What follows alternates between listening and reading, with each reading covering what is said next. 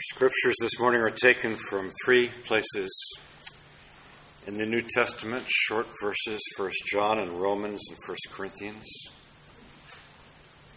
1 John 3:1 reads, "How great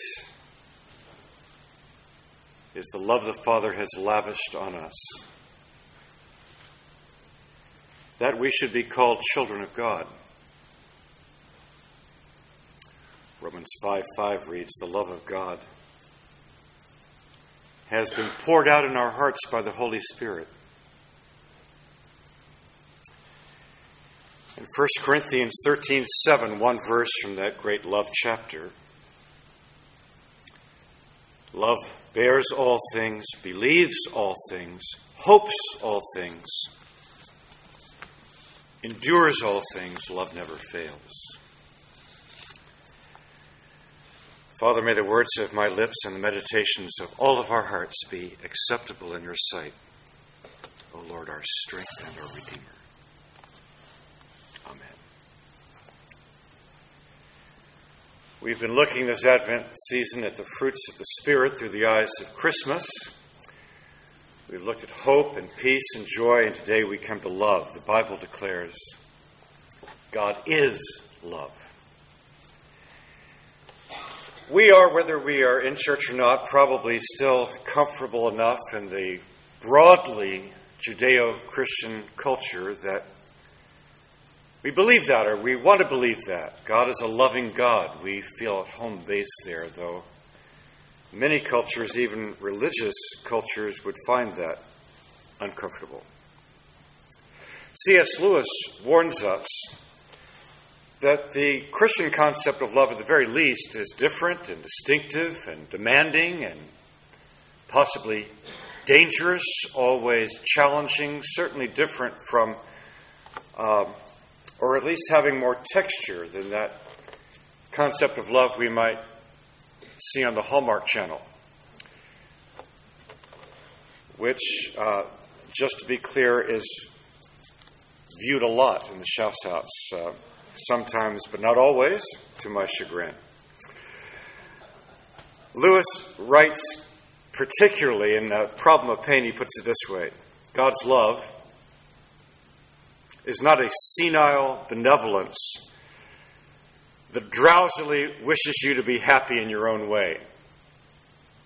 Sort of generic Christmas cheer. But the consuming fire himself. The love that made the worlds.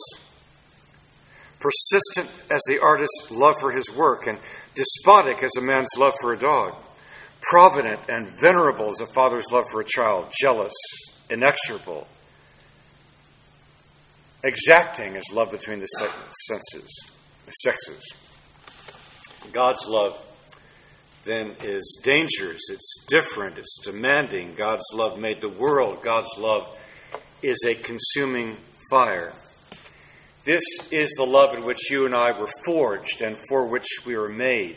It's what we hunger and thirst for and what we need perfectly and never can find, in principle, perfectly from human instances of it. I read this week, I wasn't going to share with you, but I read this week a father who was talking about watching one of his son's soccer games and the responsibility of a father, the need of a son for his father, the need for perfect and absolute and demanding love rested on his shoulders when he realized after every kick his son looked over at him. And he realized how important his glance was to his son. So for the rest of the game, almost catatonically, he kept his gaze on his son so that no matter what happened, whenever his son looked, his gaze would be on him. And after the son, he said, Dad, what happened? He said, "What do you mean?" "You weren't watching me." He said, "What do you mean?" He said, "Well, twice. I kicked the ball and I looked over at you and you weren't looking at me." Our need for a love is absolute. Our need for a perfect love is absolute. And it cannot be filled perfectly by anyone in this life. 1 John 3:1 says, How great is the love the Father has lavished on us, that we should be called children of God. Last week we talked about joy, and here is an unassailable, impregnable sense of joy, which is rooted in the Gospel of John. It's a great text. How great is the love of God which has been lavished on us. That word lavish means to be bestowed, to be given. It's not a report about love. I love you. It is rather something which in the doing of it is bestowed and happens. The closest analogy we could have is a wedding service where a man and a woman, a man and a woman stand before friends and family and all the authorities of earth and heaven and say, I give myself to you. And in that moment, something is changed for both of their lives. We bestow something on one another. How great is the love of God which He has lavished on us. It revolutionizes us. It changes everything. It adopts us into the family, for He has made us, as the text says, His sons, His daughters, part of His family of faith. It is part of the prayer, the great priestly prayer, the real Lord's Prayer in the 17th chapter of John, when Jesus prays, Father, I pray that the love that you and I have had from before the foundation of the world might be theirs, that they might be incorporated into it, that they might be part of our family. That is lavished on us, 1 John says. And then before, there's another great word, behold, look, how great, what manner of love is this? It's actually an idiom, which is hard to translate into Mandarin or English, for that matter. If we say it's raining cats and dogs, it's difficult, really impossible to translate that in those terms into another language which doesn't use it that way. We have to have a more intense translation. This word literally, how great, what manner is, what race or tribe or nation. It's literally saying this is out of this world. It is unimaginable. What planet did you come from? One of my favorite directors is a fellow named Terry Gilliam. He is the only American that was part of the original, or as far as I know, ever part of the Monty Python troupe. And he went on to quite an illustrious career. He was born in 1940, so that would make him, 73? Soon 74 now, but quite an illustrious career as a director. He's made a series of interesting films, Brazil. One of my favorites is The Fisher King, which has to do with kind of a bizarre quest for the Holy Grail. And in that movie, there is a kind of an awkward, lonely, forsaken figure played by Christopher Plummer's daughter, Amanda Plummer. And there's a character he finds himself by circumstance homeless at this season, but played by Robin Williams. He's an interesting man in his own right. And he invites Amanda Plummer out. And then after they've had the evening together, he said, I'd like to talk to you some more. I'd like to be with you. And Amanda Plummer says, or her character says, no,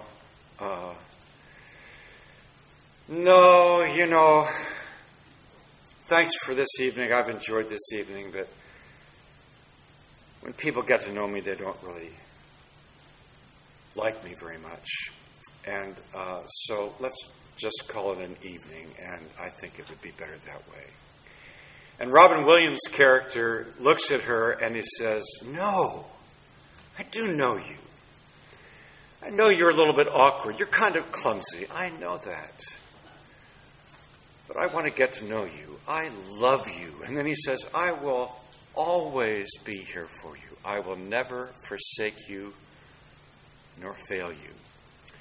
And Amanda Plummer's character looks back at him, and she looks at him as if she were looking at the eyes of one who had been an enemy and now sees in him love and understanding. And she says, are you real? That's the gospel. God's love is a miracle. Christmas is the season of wonders. And to be a Christian is to be caught up in the miracle of the love of God.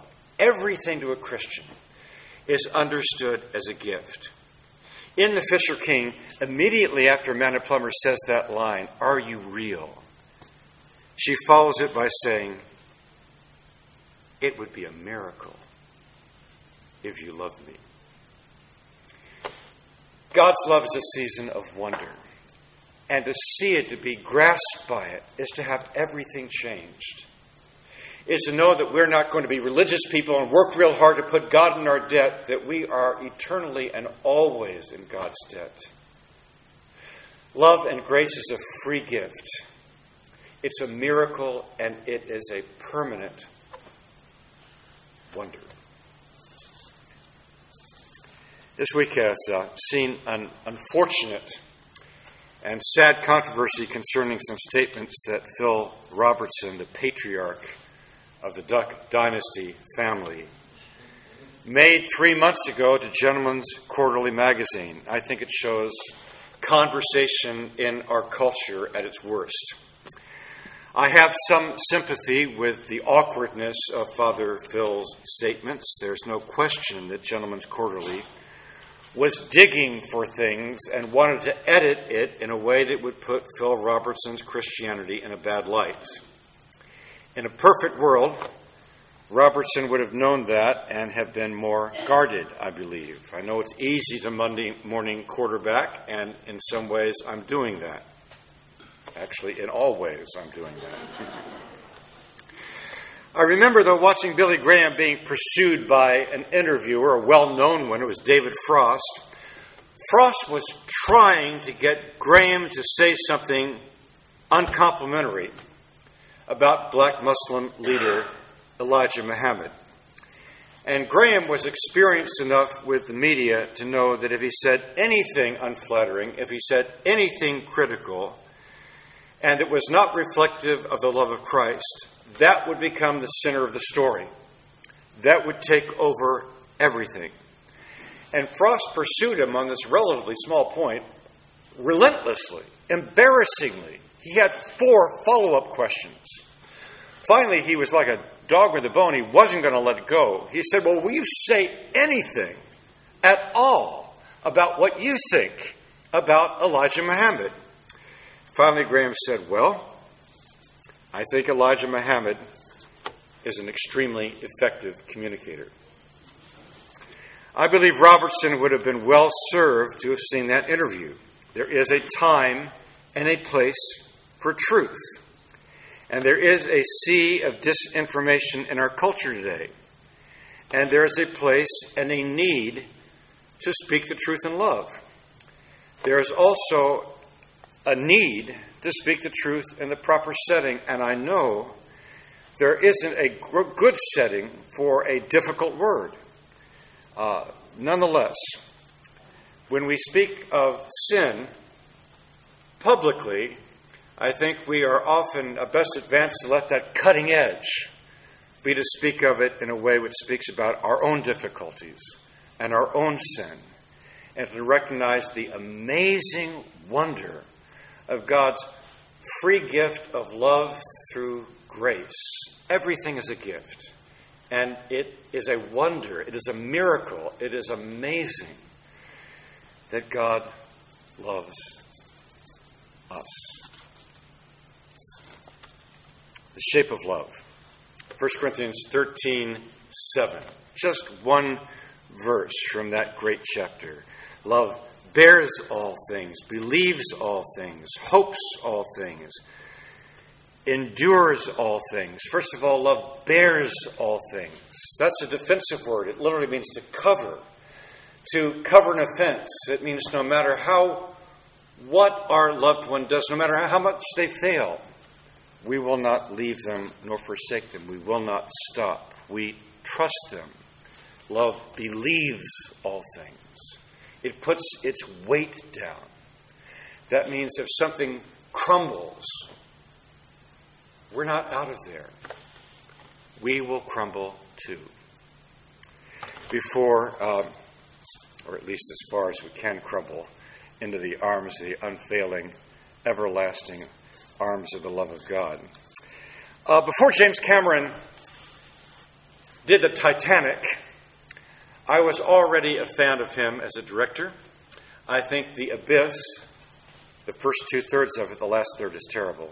But the last two-thirds of The Abyss is my candidate for the greatest B movie ever made. And I also liked the Terminator series. In that first Terminator, Arnold Schwarzenegger's character, as you know, is relentlessly, interminably after the hero and the heroine, Sarah Connor and Kyle Reese. And Reese has been injured. So he says to Sarah Connor, if you stay with me, if you keep holding my hand, if you try to stay with me, you will die. You need to run. You need to leave. Go. And Sarah Connor says, you might remember, on your feet, soldier. In other words, she refuses to disengage. Real love always trusts, always commits, always covers. Then it says it always hopes. We've looked at hope. We've looked at joy this Advent season. And I was struck this week about how often Scripture puts the two together. In Romans, 3 times it talks about rejoicing in hope, hoping in your joy. Your hope is what your heart delights in. Your hope is what your heart rests in. Your hope is what your heart treasures above all things. I love you for no other reason, for no other purpose, for no other reason behind this than I love you. Love is delighting in a treasure. For us to love that way, love has to be met. And love is a person that is met. John Donne, in his great poem, Batter My Heart, Three-Person God, says, unless you enthrall me, I never shall be free, nor ever chaste, except you ravish me. A Christian is a person who has been enthralled and ravished by the love of God. Perfect love happened in space of time. It was born. He loved us for himself. Jonathan Edwards says in his great book, Religious Affections, that the difference between a Christian and a religious person is that religious and moral people respect God, but they don't love him. Religious and moral people look to God for his benefits, for what they can do for them. A Christian loves God because he is the end, the greatest treasure. That's what Augustine says in the Confessions when he writes, what I once feared to lose was now a delight to dismiss. You turn them, this is almost a prayer to God, so you is God. You turn them out and enter to take their place, pleasanter than any pleasure, brighter than all light, higher than any honor. I was now talking with you, Lord my God, my radiance, my wealth, my salvation. For Christmas, I'm going to give you a Christmas present this year from John Piper. And give a quote a little bit longer than I usually give. But John Piper burst into national prominence about the beginning of my teaching career at Golden Gate Seminary. He came out with a book, Desiring God. And almost everything is written, almost everything he has said is some permutation of that great insight, which is at the center of his book, and that God is most glorified in us when we are most satisfied in him. Let me share with you a passage, somewhat extensively, a full page from John Piper, where I think he develops this point better than I think I could or want to try this morning. John Piper writes, for many years I have sought to understand how the God-centeredness of God, God's own delight, God's own love, God's own glory in himself, relates to his love for sinners like us. Most people do not immediately see God's passion for his own glory as an act of love. One reason for this is that we have absorbed the world's definition of love. It says, you are loved when you are made much of. In other words, love for someone means mainly making him or her central or important. The main problem, according to Piper, with this definition of love is that when you try to apply it to God's love for us, it distorts reality. God's love for us is not mainly his making much of us, but his giving us the ability to enjoy making much of him forever. In other words, God's love for us keeps God at the center. God's love for us exalts his value and our satisfaction in it. If God's love made us central and focused on our value, it would distract us from what is most precious, namely himself. Love labors and suffers to enthrall us with what is infinitely and eternally satisfying, God. Therefore, God's love labors and suffers to break our bondage to the idol of self and focus our affections on the treasure of God. Let us learn from Jesus what love is and what our true well-being is. Love is doing whatever you need to do to help people see and savor the glory of God forever and ever. Love keeps God central because the soul was made for God. You have to meet love before you can do love. And before love becomes a behavior, it became a person. Love happened. Love is a person. And we will continue to explore that together. Next week, we're going to look at the wise men. The first Sunday of January, Pastor Bryce is going to bring a message. And then there's so much to swim in here, I've decided that God willing, that the rest of the month of January we will spend by expanding a short series on the love of God, remembering Augustine's word, that the love of God is a pleasure above all pleasures, a joy above all joys. God is our radiance, our wealth, our salvation. The Bible says that the love of God is the forge in which you were created and for which you are destined. It's the fireplace in which you are called to camp. Otherwise, you will be eternally cold. It is the destination for which you were made. And it was born in perfect flesh. One holy night in Bethlehem. And a baby who was King of kings and Lord of lords. And lover of our souls. Living in holy God, we are astonished. We are caught in wonder by your love. We pray that this Christmas season, it would catch fire and kindle more deeply in our hearts than we have ever given you home before. And that others, knowing us, might be warmed by the light and life of the fire of your love, which came to us unassailably, impregnably, and eternally in Jesus Christ, our Lord.